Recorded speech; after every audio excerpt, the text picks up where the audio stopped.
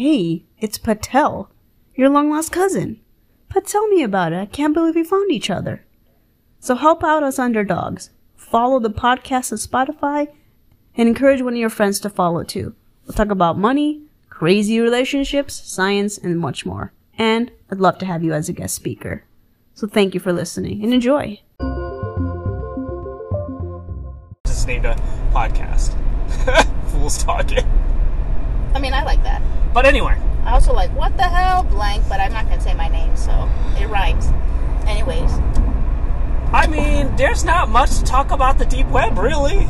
Because the deep web let's just say, is not anything different from the web that we know. Yeah, the deep web. I was reading because I like to read something. Yeah. I already know that you have a better understanding of many random things from our year or two of conversations we've had. So the surface web is what we see on Google searches. Deep web is what you do or what you see after you log in somewhere on the internet. And then the dark web is unindexed. Yeah. Right. Unindexed.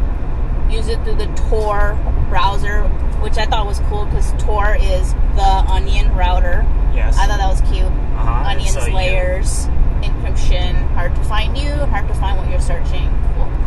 I also thought it was interesting. Who invented it? The government. Yeah. Sometimes things like backfire. Do you consider it backfiring on the government that they created this and then opened it up to the public? I mean, that was all part of the plan originally. They had to open it up to the public so that what the spies were doing was also camouflaged a little bit more. Did it backfire? Yeah, I don't know if it backfired. Okay. I don't know if it backfired. The Silk Road, the biggest, the drug dealing website that happened on the dark web. Great book. Right? Impressive. He used a Tor, but because he used Tor, he got caught. But literally, the only way he got caught was because it was straight up red-handed. There's no other way.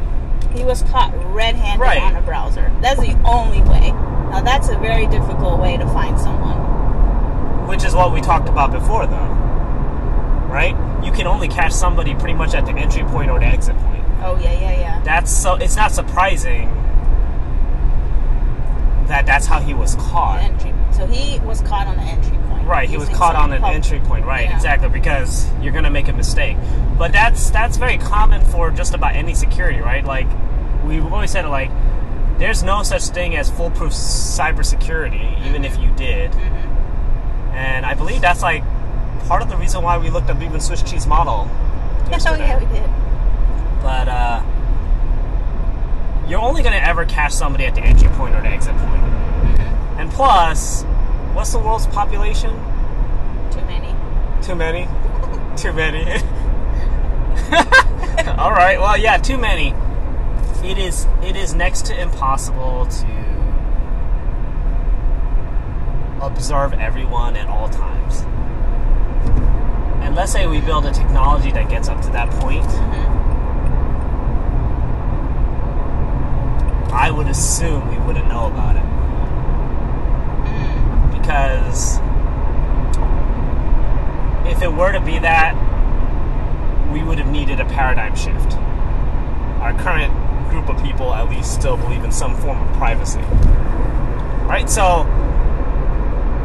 the Tor browser, while good and has its own set of encryptions, its main source is the fact that it's constantly moving you around, right? So you're basically, if this was an example, you're basically a person who's changing vehicles all the time. So every time you go and you are, let's say, a criminal and you watch a movie, the bad guys keep on changing cars, right? Sure. Because every time they'll be like, hey, we're looking for a 6'1", dark-haired person, possibly you give the description of the person, what they wear generally, because facial features are hard to describe, and then you tell them like what vehicle they're in, right? Mm-hmm. So if you're on a tour, it's basically a person who's changing their disguise, constantly changing vehicles, makes it harder to detect. Mm-hmm. Inevitable.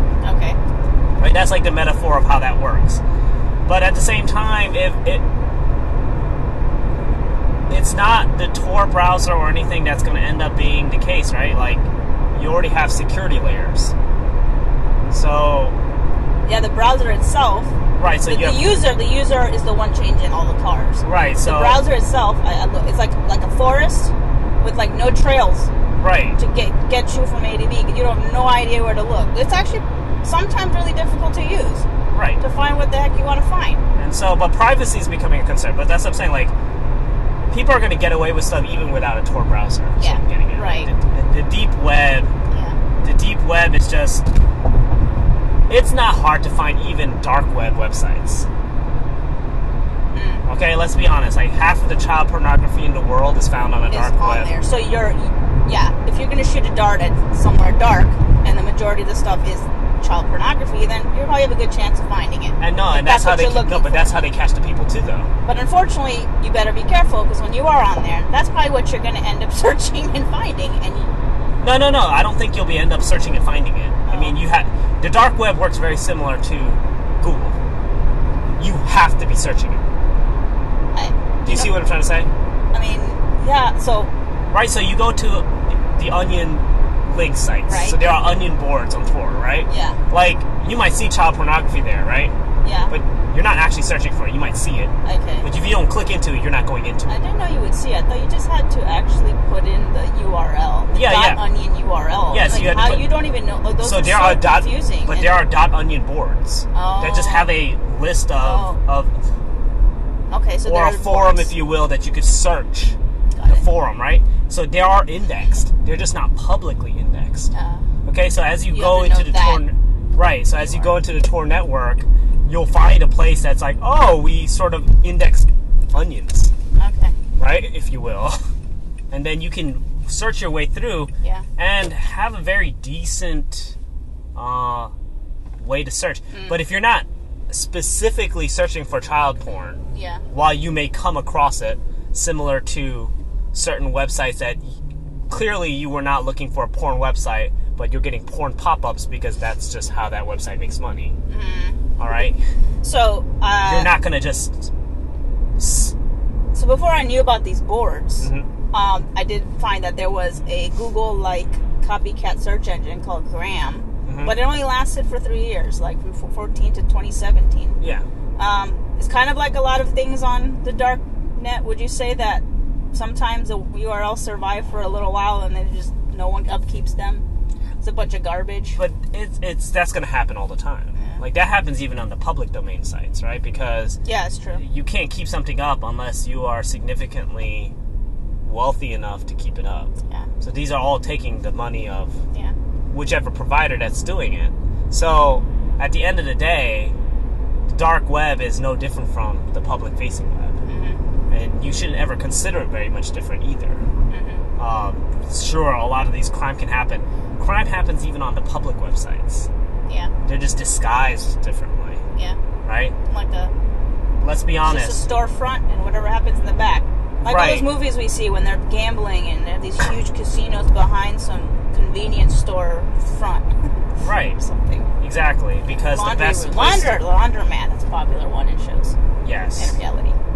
But that's because the best place to hide something is in plain sight. Yep. Right? Yep. When they already knew that from, I forget which book, but it is a classic book where there was a letter that was quite damning, and they left it right on the table with the other envelopes. But they ripped that whole room apart looking for they poked at the couches and whatever. Interesting. So instead of taking the letter with them, right, they just left it there. Right. Have you ever watched Inside Man? Because had they caught the person, they might have caught the letter. Probably, but have you watched Inside Man? Yes, but I'm not very good at remembering what happens. Right, well, he's trying to steal from the bank. Okay. So he holds everybody hostage. Right? Yeah. And there's a whole ploy throughout the whole movie, but what they're building is a fake wall. And they start sending out the hostages, whatever, in the mix, they're in the mix, everybody's in the mix, whatever, da-da-da-da. And the main character stays in the bank for a whole, 1 or 2 weeks after the case is closed. Comes out of the fake area that he's in, takes it out, right? and on a normal day, hides out in one of the places and walks out with the rest of the people. Nice. A whole month later. But he's been in the bank the entire time. Very smart. Right? So he's hiding there. Plain sight. Not in plain sight per se, but in the place where you least likely would find somebody to be. Right.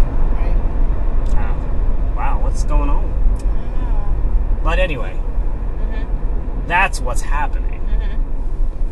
Right? So much of the crime will happen on a normal website. Yeah. I just think, like, more information, more access, right? It leads to more freedoms, and unfortunately some freedoms No, it doesn't. are immoral. No, it doesn't. Right? It's upside down. That's 2 upside down cars in 2 days. That is 2 upside down cars. Okay. But freedom does not lead, more information does not lead to more freedom. Okay? Right? Like, let's look at that theory, right? Okay. There's a theory of extremes. Okay? Yeah. You cannot have communism or Without socialism. extreme suppression of... No. Without extreme democracy. Oh, right. The pendulum is always going to swing to Right, balance. exactly. Right? Because it is in democracy that those voices could be heard. Oh, yeah. So that they can bring people together. And it is in the depths of communism, right, that people want to say, we need our freedoms. Okay? Like, communisms don't birth new communisms, right? Communisms just have people who are in power struggling for more power, keeping the same communism. It doesn't birth a new communism, it just births a new leader, right? Yeah. That's what it does. So, information is a diffusion of power. Is a diffusion of power, but it also gains power. Fantastic. Right? Because when everybody got a Ring doorbell, everybody's been spying on each other, and now you've taken away people's freedoms. Yeah, you are a tool of do you see what I'm trying to get at? Like, system people who buy rings. Right. So do you see what I'm getting at, though? So high surveillance means more information. Yeah. More information can lead to less freedom. That's true. Right? It's not, and it goes both ways. Now, the question is you're always trying to find the equitable, the balance, but it's not something that anyone can easily find. So a lot of times we always speak in full truths as people. We might say, like, oh, information leads to more freedom, right? Transparency is what allows companies to grow, and that's what makes a good company. And so I'd like to see a fully transparent company and see how well it actually ends up doing, right? And I'm going to tell you right now, it probably doesn't end up doing well. That is why, at least historically speaking, a lot of public companies, right, because they have to be more transparent about their balance book. Yeah. Because they are public. Yeah. Speaking of which, go private. Did you hear Reddit might go for an IPO? Yes, they do. Yeah. I feel like a lot of the Redditors and the boards, they feel like it's insulting to them. Right. Because it'll be public. Right. More control over what they say and do. Exactly. A lot more censorship. And I so, feel sad for Reddit. Because so inevitably, like Reddit, right. I like Reddit for the fact that it's pretty much the one one of the few uncensored social media. Let's not say it's uncensored. I mean, they do have moderators. Less censored. Yeah, that's true. You can go onto an uncensored board, but it has a lot of moderators. It does have a lot of mods. Actually, they like... Anyways. True. Fair. But it's just, there's no perfect way of doing things. Ever. Really. I mean, that's what I said, like, if you are a fully transparent company, you go public, a lot of the times, those same companies become private. And then they become public again once they fix themselves up a little bit. It's really... I've never heard of that. I didn't know that. Yeah, it's... And some, they just go private and they just die out. But always being public doesn't necessarily help you. Yeah. So you're always looking for that, like, balance on those kind of things. Yeah. So, now we can talk a little bit, like, information and privacy and censorship and security, and why Bitcoin has such a bad rap. Because it's true. It is. Is it? Is it the currency that's used on the dark web for, unfortunately, really terrible things? I mean, yeah. I mean, that's the only thing that's what they use. No, that is. But I like cryptocurrency. Do you like cryptocurrency? I mean, I don't have... As an investment? As an investment, I'm fine with it. Right. Oh, side note. Is your house really is it a smart home? No. I agree. My home is also not a smart home. I wouldn't want that. I'm not against it. No, I am. I think because it makes me feel dumb and I don't know how to use half the stuff, but I also don't want to contribute to... I don't want to contribute to information that corporations are using. They have enough. They use it enough. No one reads the fine print. Right. Nobody reads the fine print. But at the same time, again, it's a paradigm shift. Right now, we are an age of people we have a certain subset of people who really care about our privacy, wondering if our TVs are listening to us. But at some point, there's going to be a paradigm shift. My kids think Alexa's really cool when they go to Pump It Up, that they can request any music that they want without actually finding an adult. Right? So they might grow up into a generation that thinks that it's really cool without knowing. Right? We are a generation of people who do not understand war to the same extent the baby boomers did for World War II or World War I. We are a generation of people who... The reason why we have such soaring debt and people living paycheck to paycheck, because back in the day, I was told they had a home finance class where you actually knew how to balance your books. Home ec! Right. I took that. That's so... You see what I'm getting at, right? And now you have a whole generation that doesn't... Took it, but did it change my life?